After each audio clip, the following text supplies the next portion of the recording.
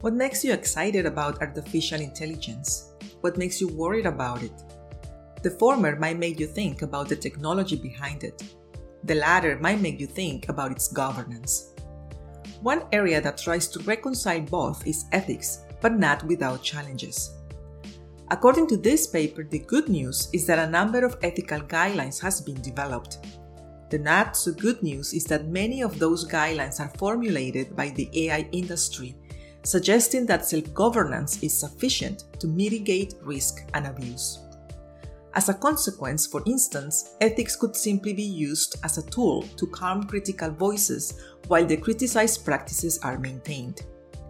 This prompts the question as to what extent ethical objectives are actually embedded in the development of AI technology.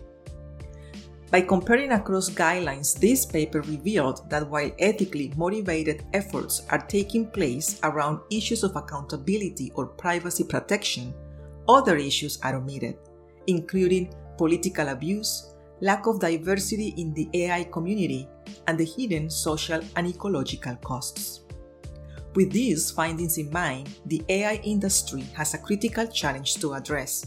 That is, how to leverage the current efforts to behave sensitively towards those gaps. Published in Minds and Machines, short title, Ethics of AI Ethics.